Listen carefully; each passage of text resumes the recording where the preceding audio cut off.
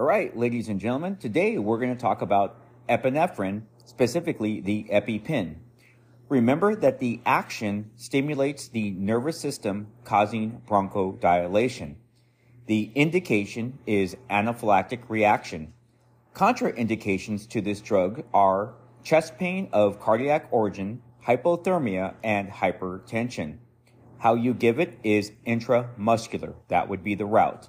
Side effects are hypertension, tachycardia, anxiety, and restlessness. The interactions are that it increases the effects of other nervous system stimulants.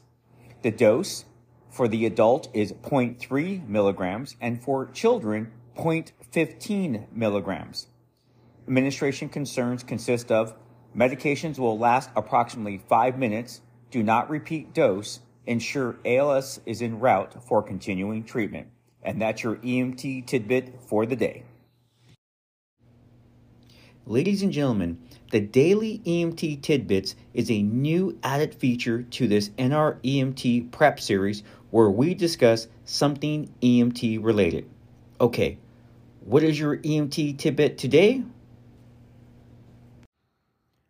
Don't forget to check us out on Instagram at the EMT Tutor for up-to-date information about this podcast.